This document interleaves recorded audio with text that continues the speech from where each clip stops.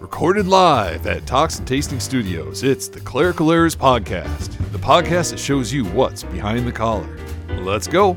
From the Talks and Tastings Studios, this is the Clerical Errors Podcast, the podcast that shows you what's behind the collar. So I was doing a little research for the show, Vicar. Oh, okay. Okay. I get a ramble. By the way, that's Bullhagen and that's Vicar. Yeah, this is Bullhagen. Oh, this is Vicar. And Peter's here. Hey, Pete. Hey. We have a lot to talk about. We had to just try to go forward. I'm excited.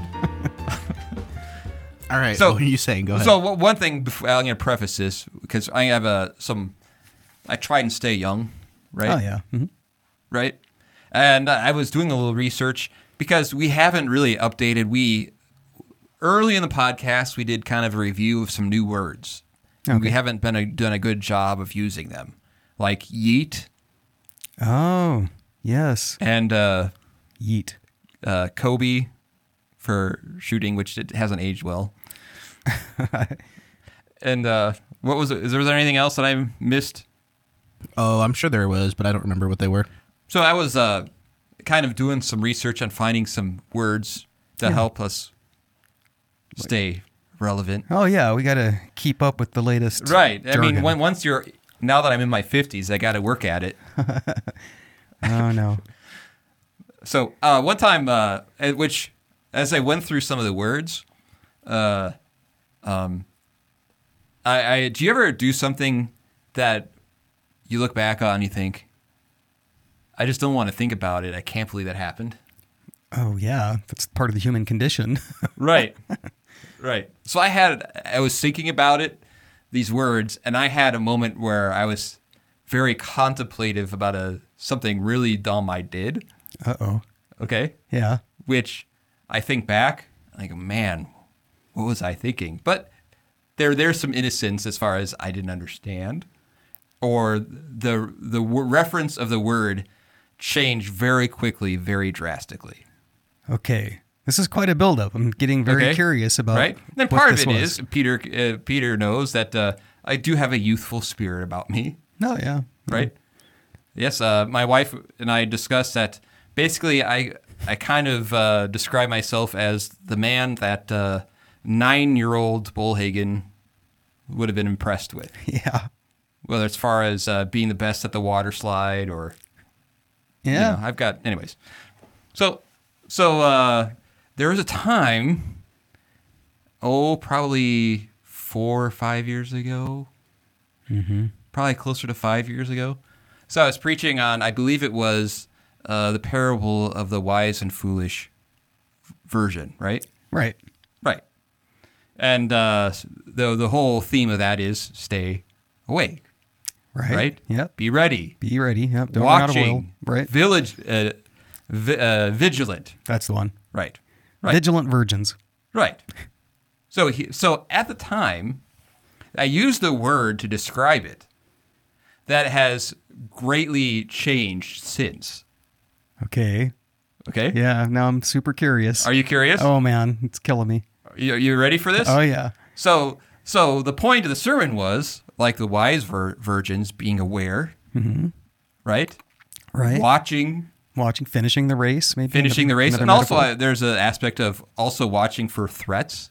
Oh, okay. Being ready, your lamps filled with oil, not being daunted on waiting and watching for the true lamb to come and not getting either drowsy or sidetracked in other ways, right? Yeah. So alert, watching. Alert, watching. Yep. Right? Diligent. Love it. So far, Right? so good. Now I'm waiting for this word. Right. And so here's the problem. Okay. Okay. At the time, there was a phrase that could be used that described that to a T, but since it's changed. All right. Okay. Do you know what that word is? I'm starting to have a guess. Do you want me to guess or do you want to say it?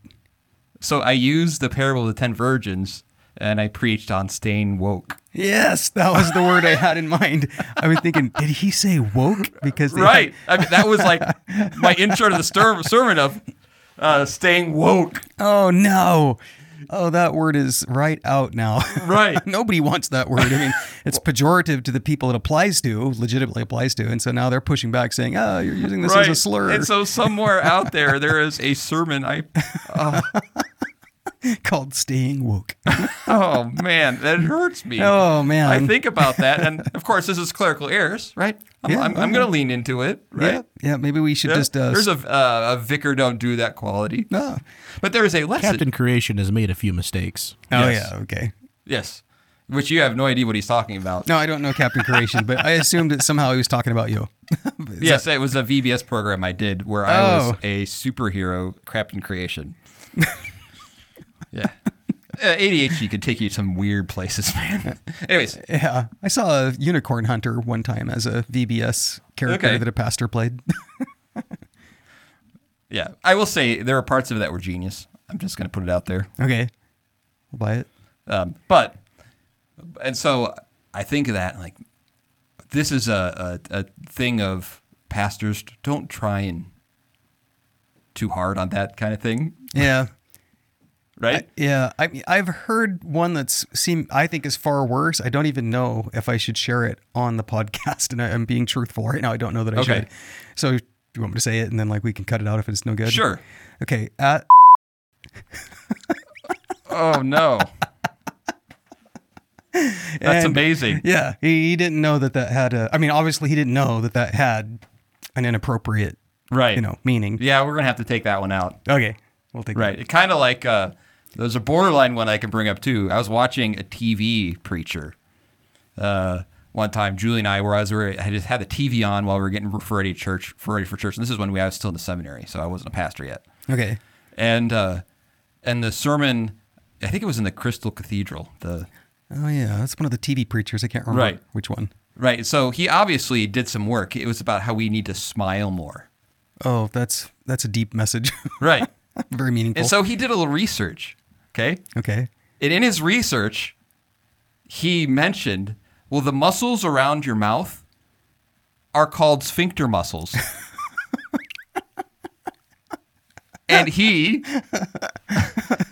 Oh, goodness. We can keep this story in, can't we? Yeah.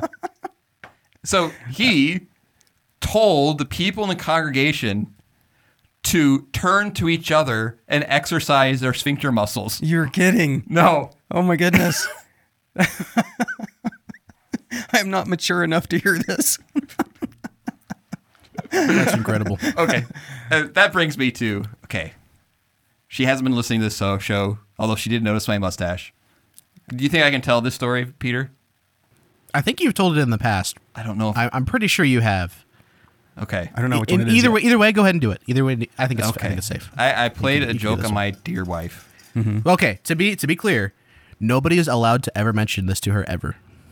Right. Now that sounds familiar. This stays between us and you, the It's listener. part of the clerical heirs family here. Mm-hmm. Yeah. This is just like the beard thing. Not a joke. Don't talk to her about this. Right. Okay, got it. So, in much the same vein, you know the rope that we use around our alb? Oh, yeah. What's it called? Cincture. Right. Yeah. Well, guess what I taught my wife it was called? Oh, no. I don't know, but this is going to be good. Yeah, the smiling muscles. All right. You mispronounced it to sphincter? Right. Because I knew at some point the payoff would be amazing, right? Yeah. And it was. Oh, goodness. All right. Okay. So I'm at an ordination, right? Mm-hmm. And when you go to ordination, what do you have to do? You have to bring your Yeah, you got to bring your robe and stuff, right? Investments, yeah. Right. And there's a lot of pastors there, Oh, yeah. Yep. right? And my poor wife juggling the 4 kids and all that kind of thing. And Right. while I'm, being the important pastor guy with Right. the other, in a room filled with other pastors. Very important, guys. And my hurried and rushing wife and doing what's best for her family and for her husband and the church, she rushes in and asks me, honey, did you remember your sphincter? And of course, I'm like, Did you feign a medical problem or oh, yep, you're right. I better go take care of that. Right. Oh, goodness. Yeah, she doesn't like to talk about it too much. And she's a little salty about it. Oh, my. Don't do that, Vicar. Don't do that to your wife. I was young and immature back then. Got it. Yeah. Very young. So versus like No, I old think and this one's immature. okay. I think this one's okay. I think you should do this one. This one's because realistically, all right, think about it for a second. The payoff was really good because of that specific scenario, right? Right. Like, what are the chances the payoff happens in front of, or in an ordination in front of, like, a ton of other people? Well, when else are you going to use the word censure? Right. It's when, do you have one or not? Right. But still, the construction, did you remember it, that's about as good as it can get. Maybe do you have it might have been a good one. Yes. Oh, goodness. So, all truth be told, with all that's to say, I have a very patient and loving wife. Oh, yeah. That's like a requirement for you. Oh, yeah. That's a requirement for you, he says. Yeah. A patient and loving vicar. Is that what you're saying? Oh, yeah. Yeah. That's true, too.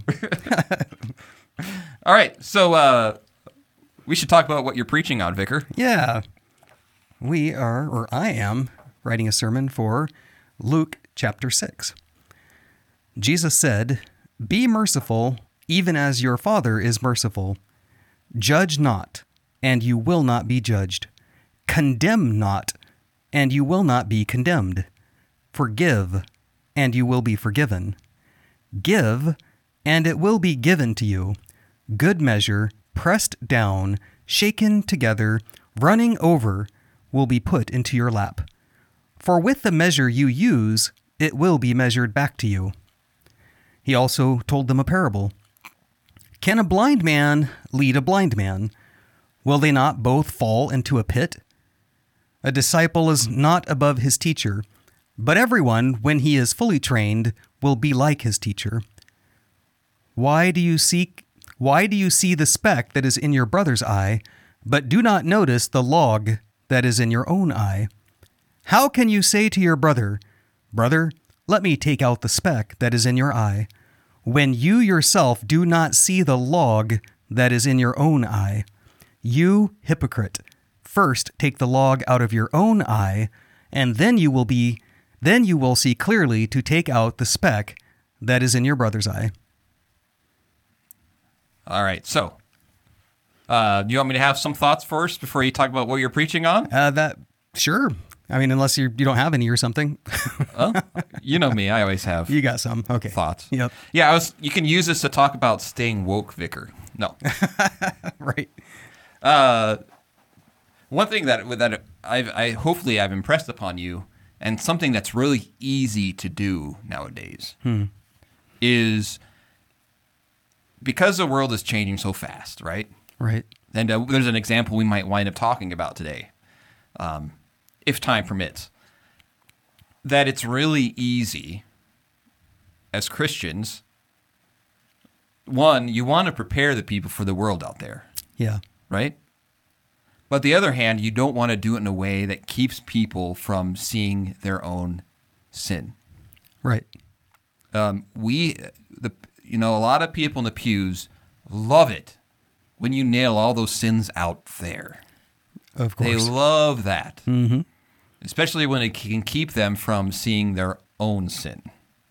True. And so that I think the times nowadays create an interesting challenge for a pastor to walk that line of keeping the congregation, aware. What does God's word say about certain situations, without them thinking the problem in this world is all those sinners out there. Right. And in a way that keeps us from repenting. There is, ever since I've been a pastor, I would call LCMS piety, where we've got it right. And certainly I do believe we teach the Word of God, and the Book of Concord is true and right. And but we're not saved because we have it right. And we're not saved because we look down upon sinners outside these walls who reject God's word. And I believe that there can be, and it does show sometimes in preaching, in sermons I've heard, and probably have done myself in ways that, reflecting on, maybe I could have reworded it, where it teaches people to be concerned so much about the sins out there. Right. And you saw this a little bit in my sermon about church attendance recently. Yeah.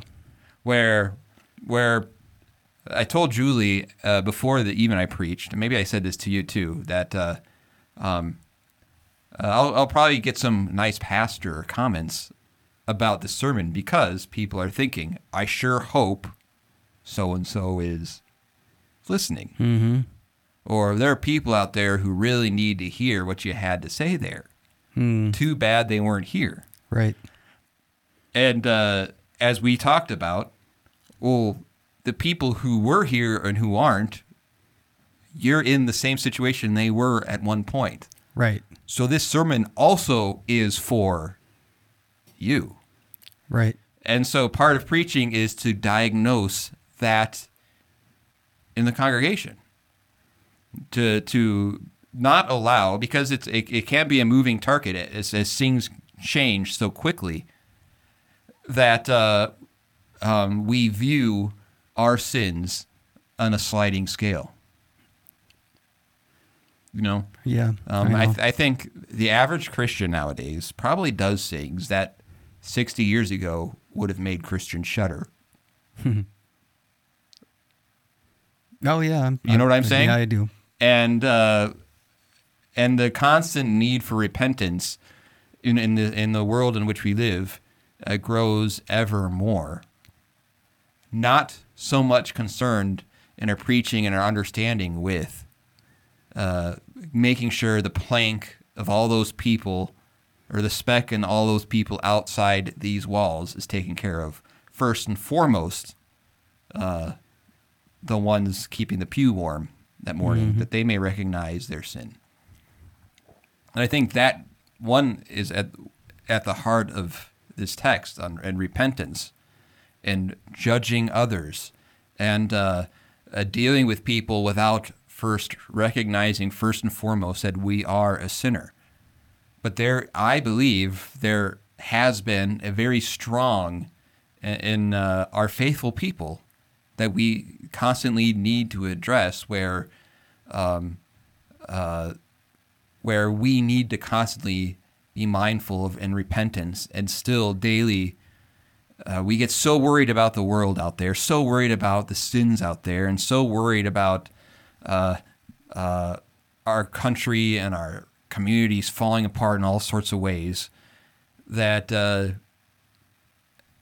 it's really easy then to take your own sins lightly. Right. And I think that is one thing that this text preaches and teaches. Right.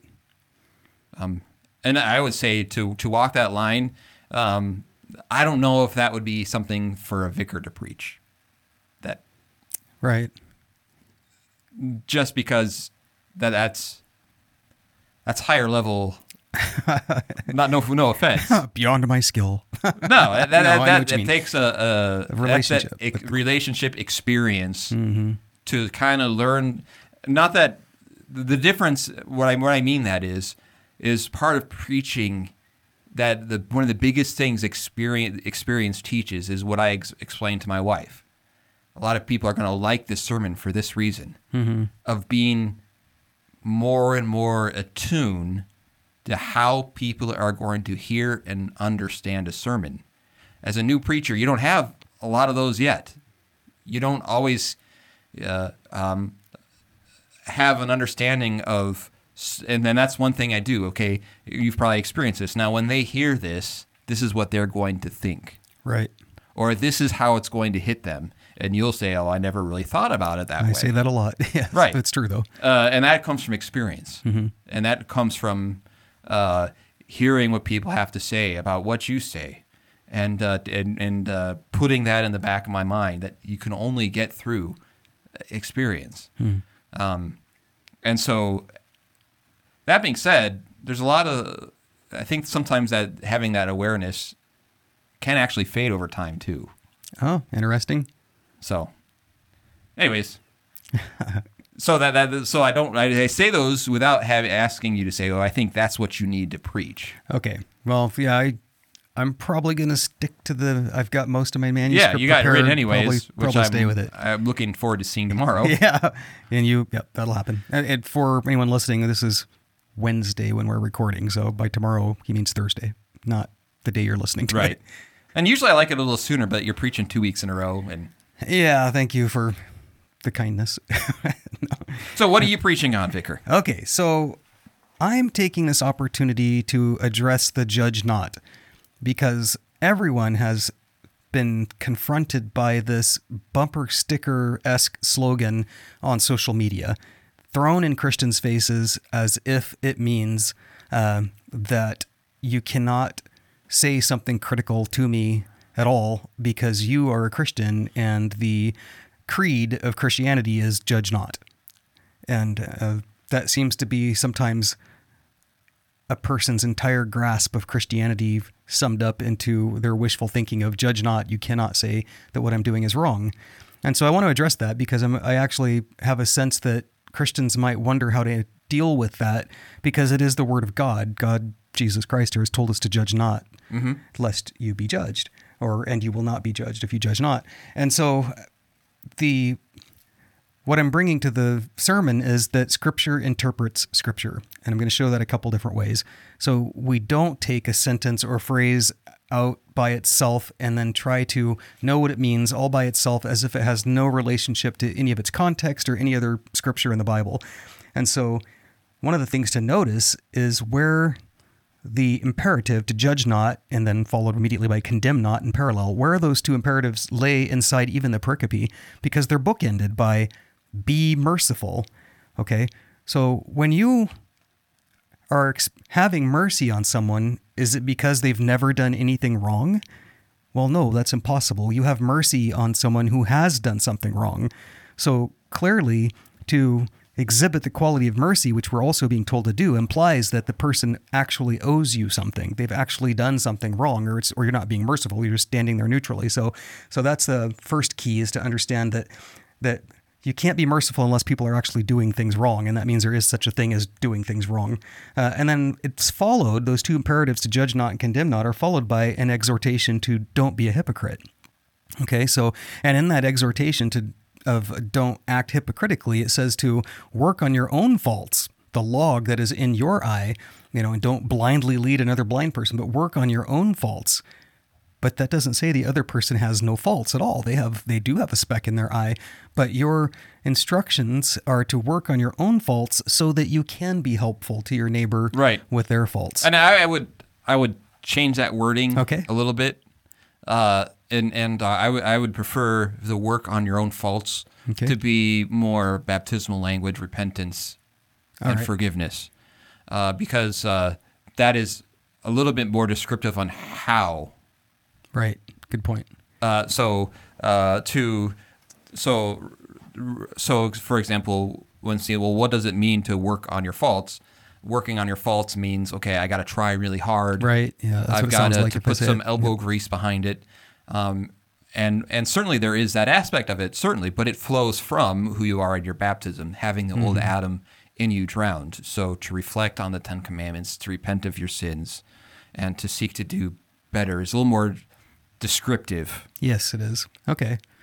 I'll make sure that gets fixed. I will.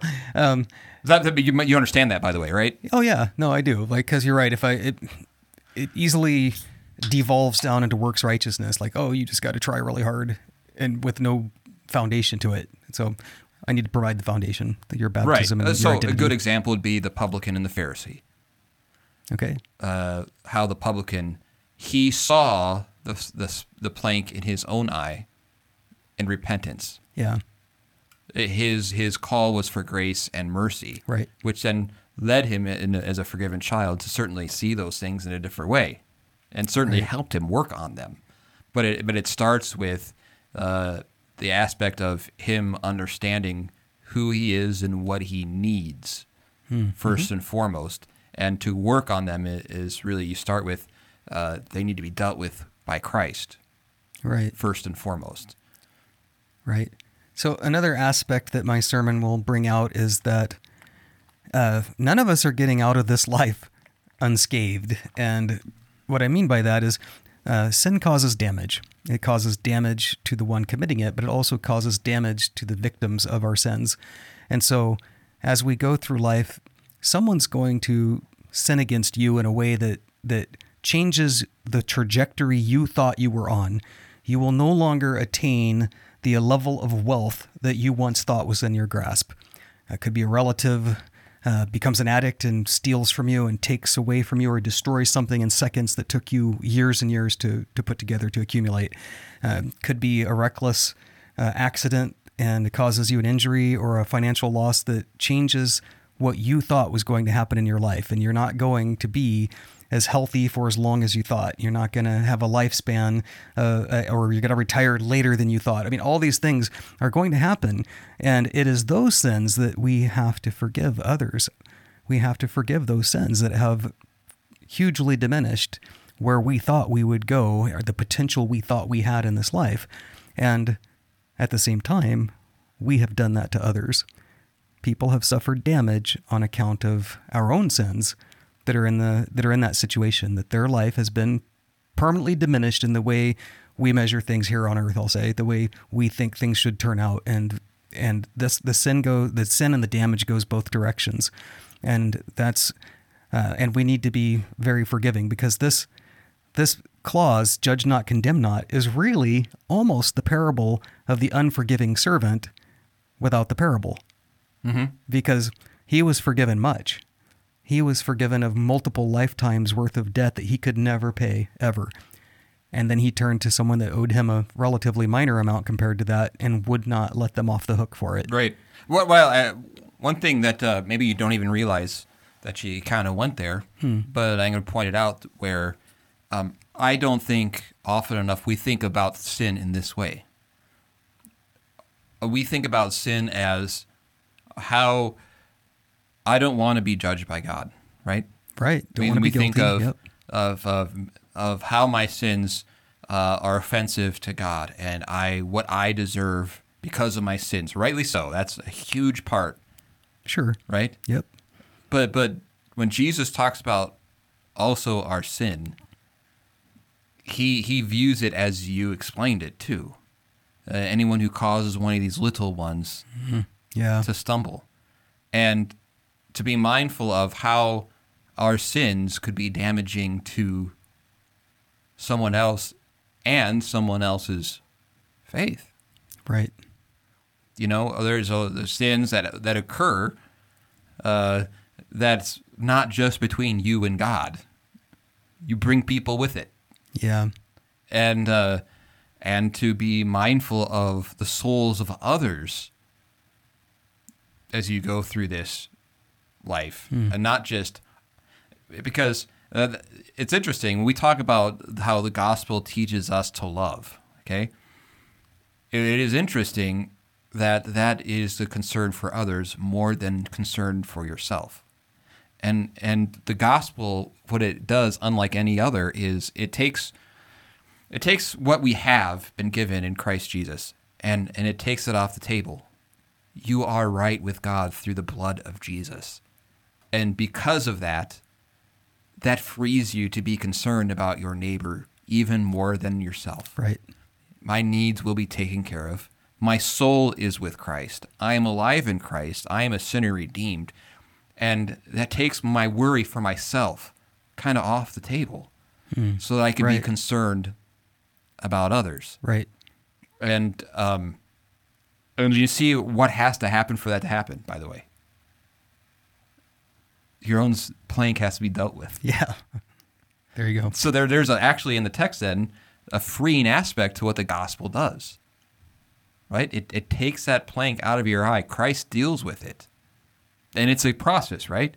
Each day we're buried and risen with him. And we are so often so concerned about what my relationship with God, what's going to damage my relationship with God, and almost in a selfish way where we are, so let's take a sexual sin, for example. Okay. Okay. A lot of times that's not an individual. Right. It takes two to tango. Sure. Right. And then people might think, oh, man, I've done something bad. I'm so worried about my own soul right now. Mm-hmm. Well, you should be concerned about the souls of others. Right. Especially.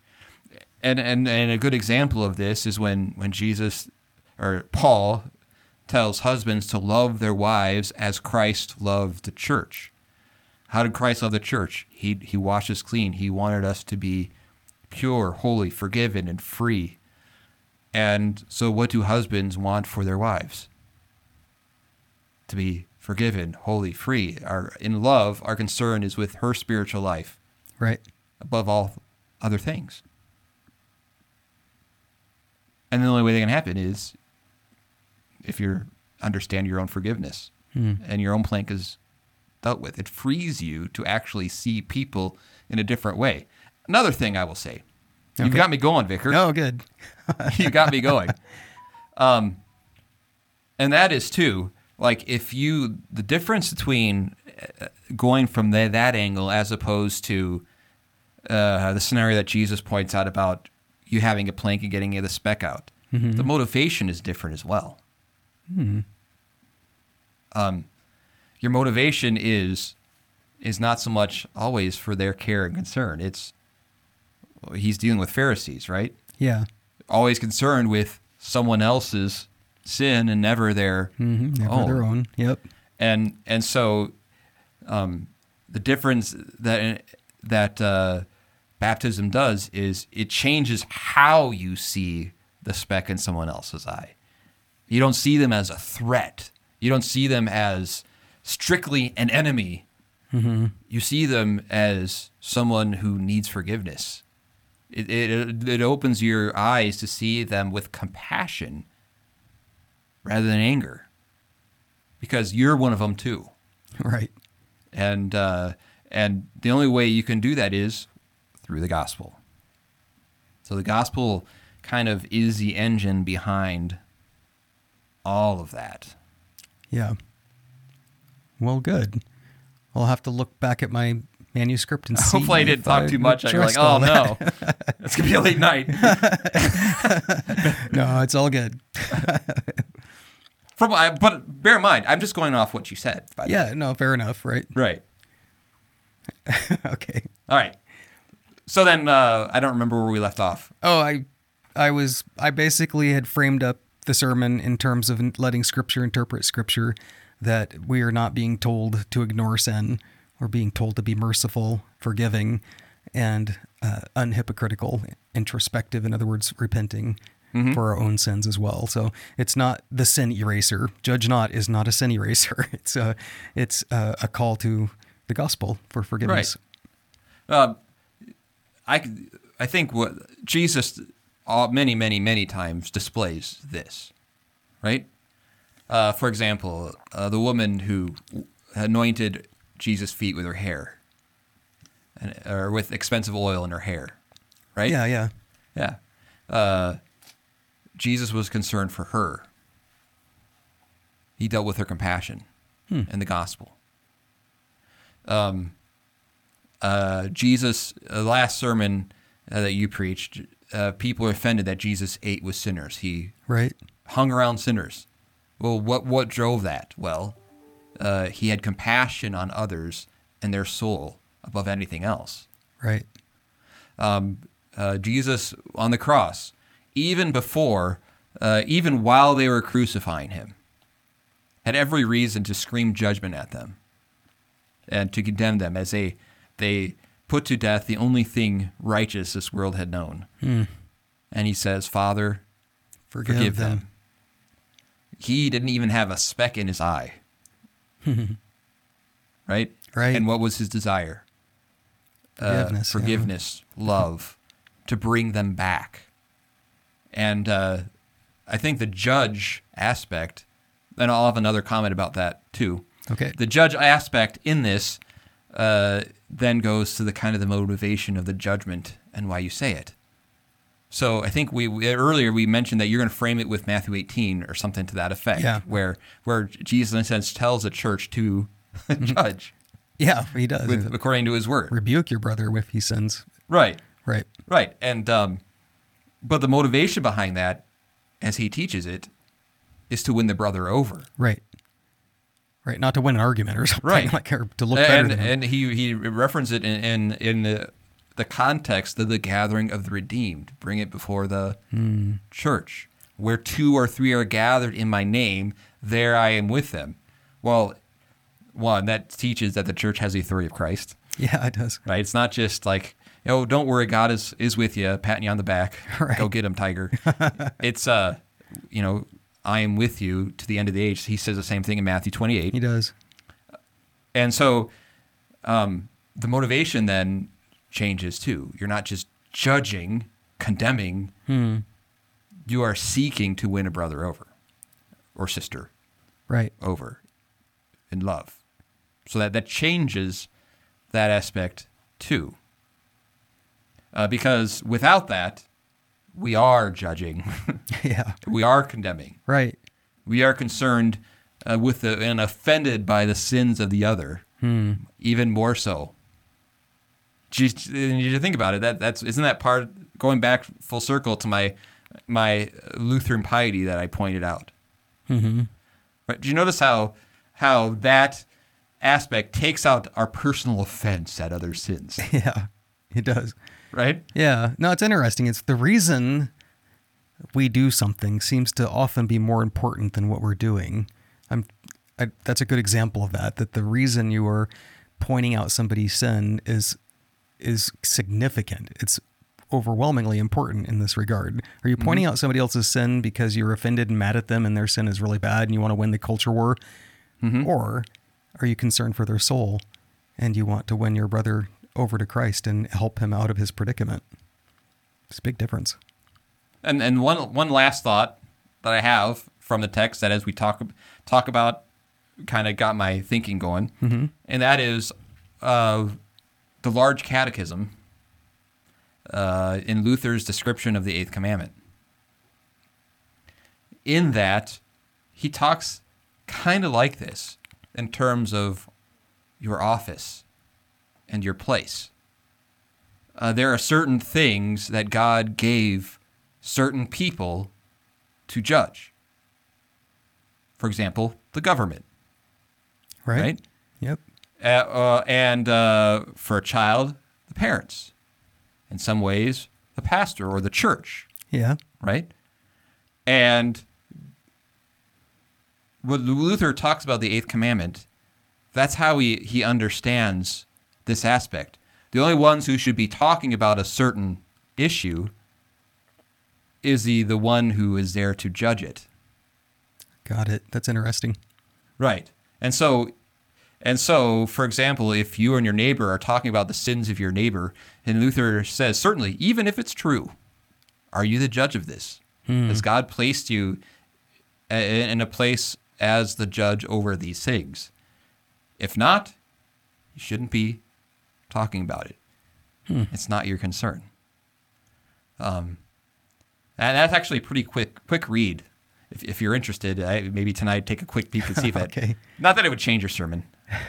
I'm sorry. No, it's all good. I'm trying to contextualize it. You know, I go on social media and I read about the outrages going on in the world, especially our country, and you know, I'm trying to think of like, am I misstepping to render judgment against the overt, notorious sins of? I would say this. Now, there's a difference between, for example, Matthew 18, go show your brother your fault and who was placed judge over them, right? A lot of times, often in the Missouri Synod, that's misapplied because if you look at that, it's a private matter, right? Oh, yeah, definitely. Right?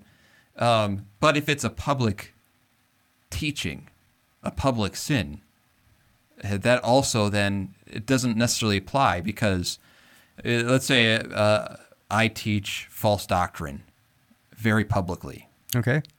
And then a fellow brother pastor comes to me and he says, okay, this is wrong. You need to repent of this. This is not what God's word teaches. And I quietly say, okay. Yeah. That does very little to those who have heard those words. Right. Especially if they have been misled by them. Right. Of course, And sometimes in our dispute resolution in our own synod, it deals public sins in a private manner, which, well, first of all, you should go talk to them. That's always a good thing. That's a good place to start. Right. However, if it is a public thing where people are hearing it and being misled, they should be addressed in a public manner so that people likewise aren't misled by it. So that's one aspect of it. But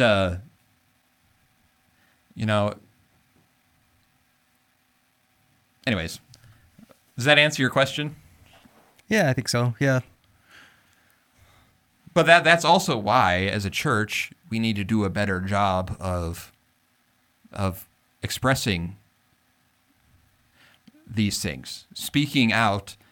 I think right now, all too often, our own church body, kind of just leaves a lot of this to an individual pastor. This is why conventions are so important, so we can say this is what we say and believe as a church. And by the way, this is why I think it's important for the church. We talked about AI stuff. Yeah. I've been a few episodes ago. I've been thinking more about this. I certainly think, for example, the church needs to really start thinking about this and start coming up with some answers to this. To start really talking about what does AI, what temptations does it have for the church or the pastors or the people that we need to be aware of right now and address it. Boy, I'm all over the place today. Yeah. I apologize. Maybe we could ask an AI to sort this out for us. All right. So, yes, great text. Yeah, it is a good text. And interesting discussion on the Eighth Commandment, too. Yeah.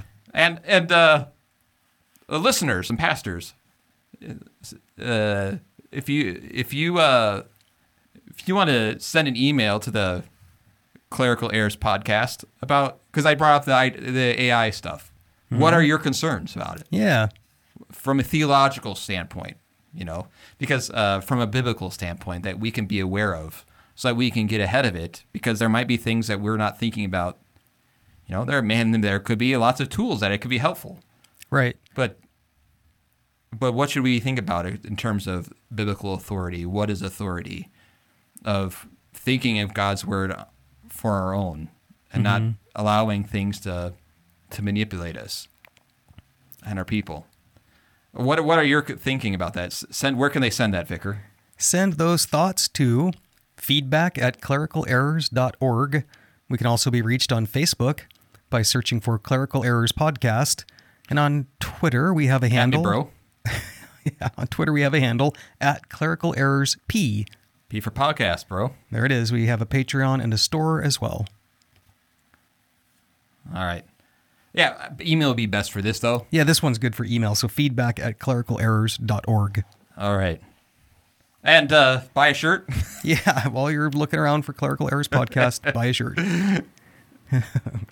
Hey, Peter, I had an idea. This probably shouldn't be on. Do you want to hear my idea? Yeah, okay, go ahead. We do like a parody of the Thrivent shirt and sell it. Like live theologically or something. Yeah, we'll have to. That would be great. That's a great idea. All right. Where do you want to go, Peter? We actually, how much? We got a little time yet. We got like 10 minutes or so. Maybe Okay. more.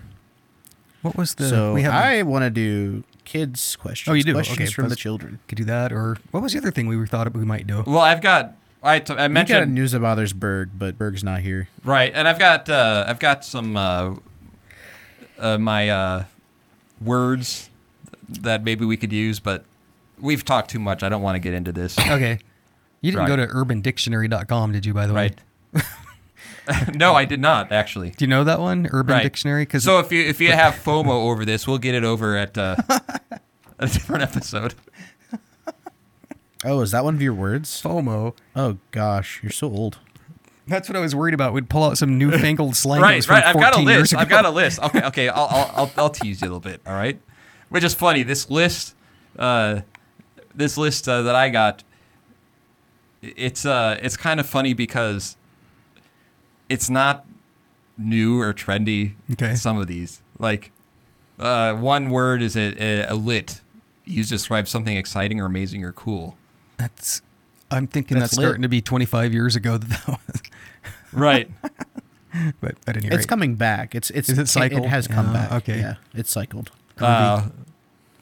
Flex, to show off or boast about something. That's old. I mean, I almost think that, like, if me and you know it, it probably has to be old. And I know flex and I know lit. The savage. Mm-hmm. Being ruthless, harsh, or brutally honest. See, it's I'll have to come up with new ones.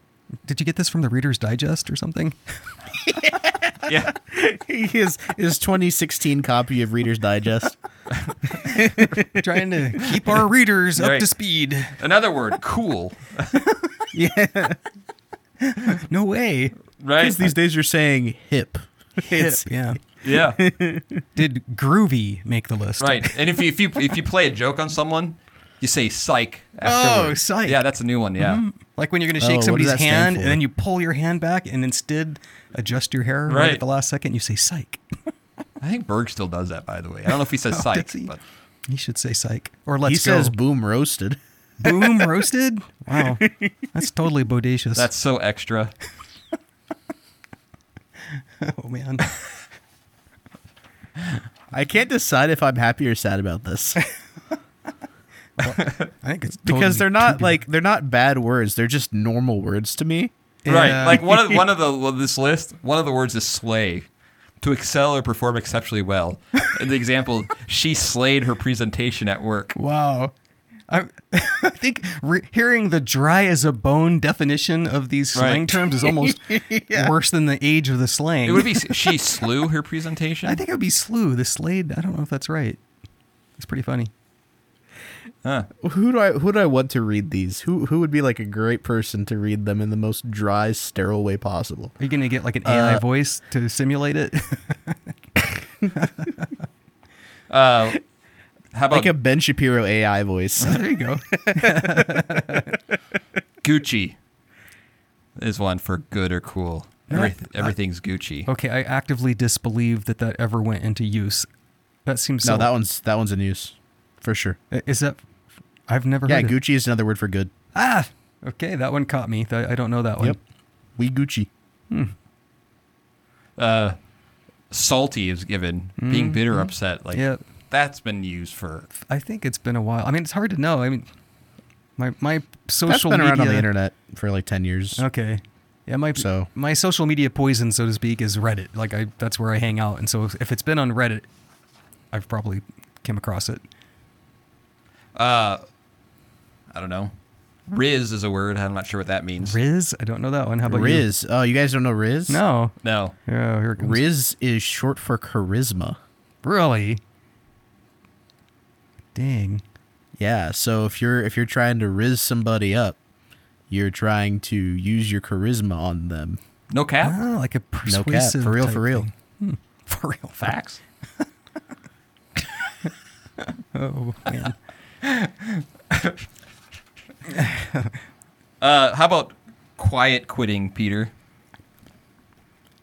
Do you know what quiet? No comment. I do know that one. It's an anti-work movement thing. Yes, I participate.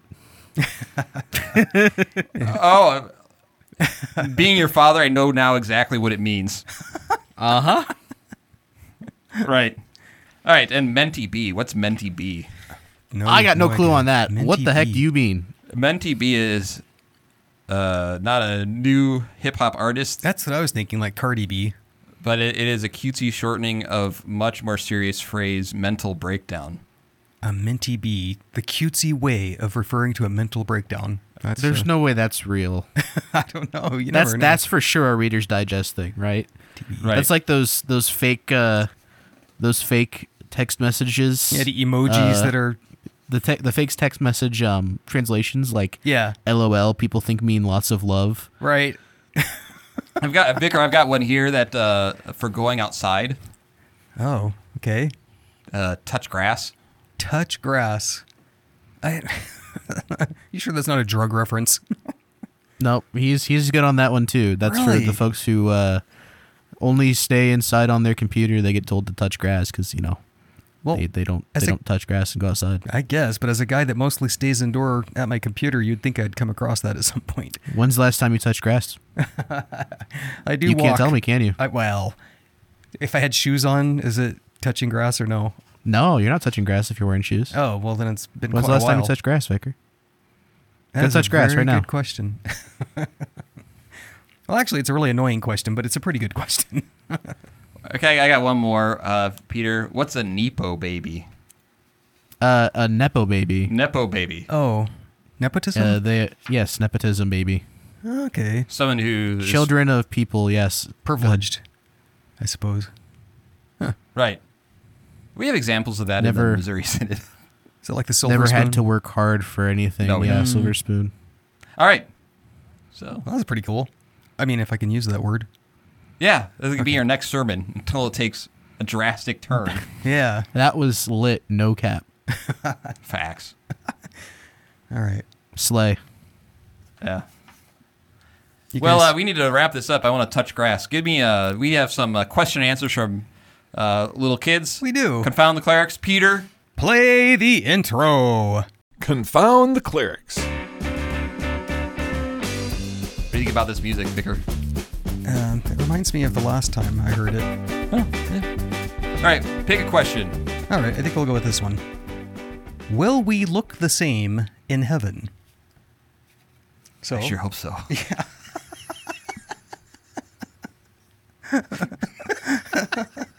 well, I'm kind of hoping to be a little taller, personally. But Okay. You're going to give me a Mentee B. Please don't use that one ever again. So I thought this was a good question from this little kid. And so what I answered is that you will still be yourself in heaven. It might have come from the idea that maybe they'd heard that you would get wings or be an angel, and they were pushing back on that. It's not. But I told the answer I would give, you will still be yourself in heaven. So, but your body's going to be perfect, not like this aging out body that we have now. Right. But that means that all of our parts are going to work perfectly all the time, and they'll work forever, and we're never going to be sad. And we will live in joy with God forever. So that's the answer I have put together for that question. You know what's interesting though is this aspect of it is if you look at Jesus after the resurrection, resurrected perfect, right? Yeah, Yeah. Yet he still had. he had his scars. Yes, he's. Yeah, that is interesting. And if you look at artwork, and they show the perfected, for example, John the Baptist, risen John the Baptist. They show John the Baptist with his head in his hand. It doesn't seem like that will be literally true to me, though.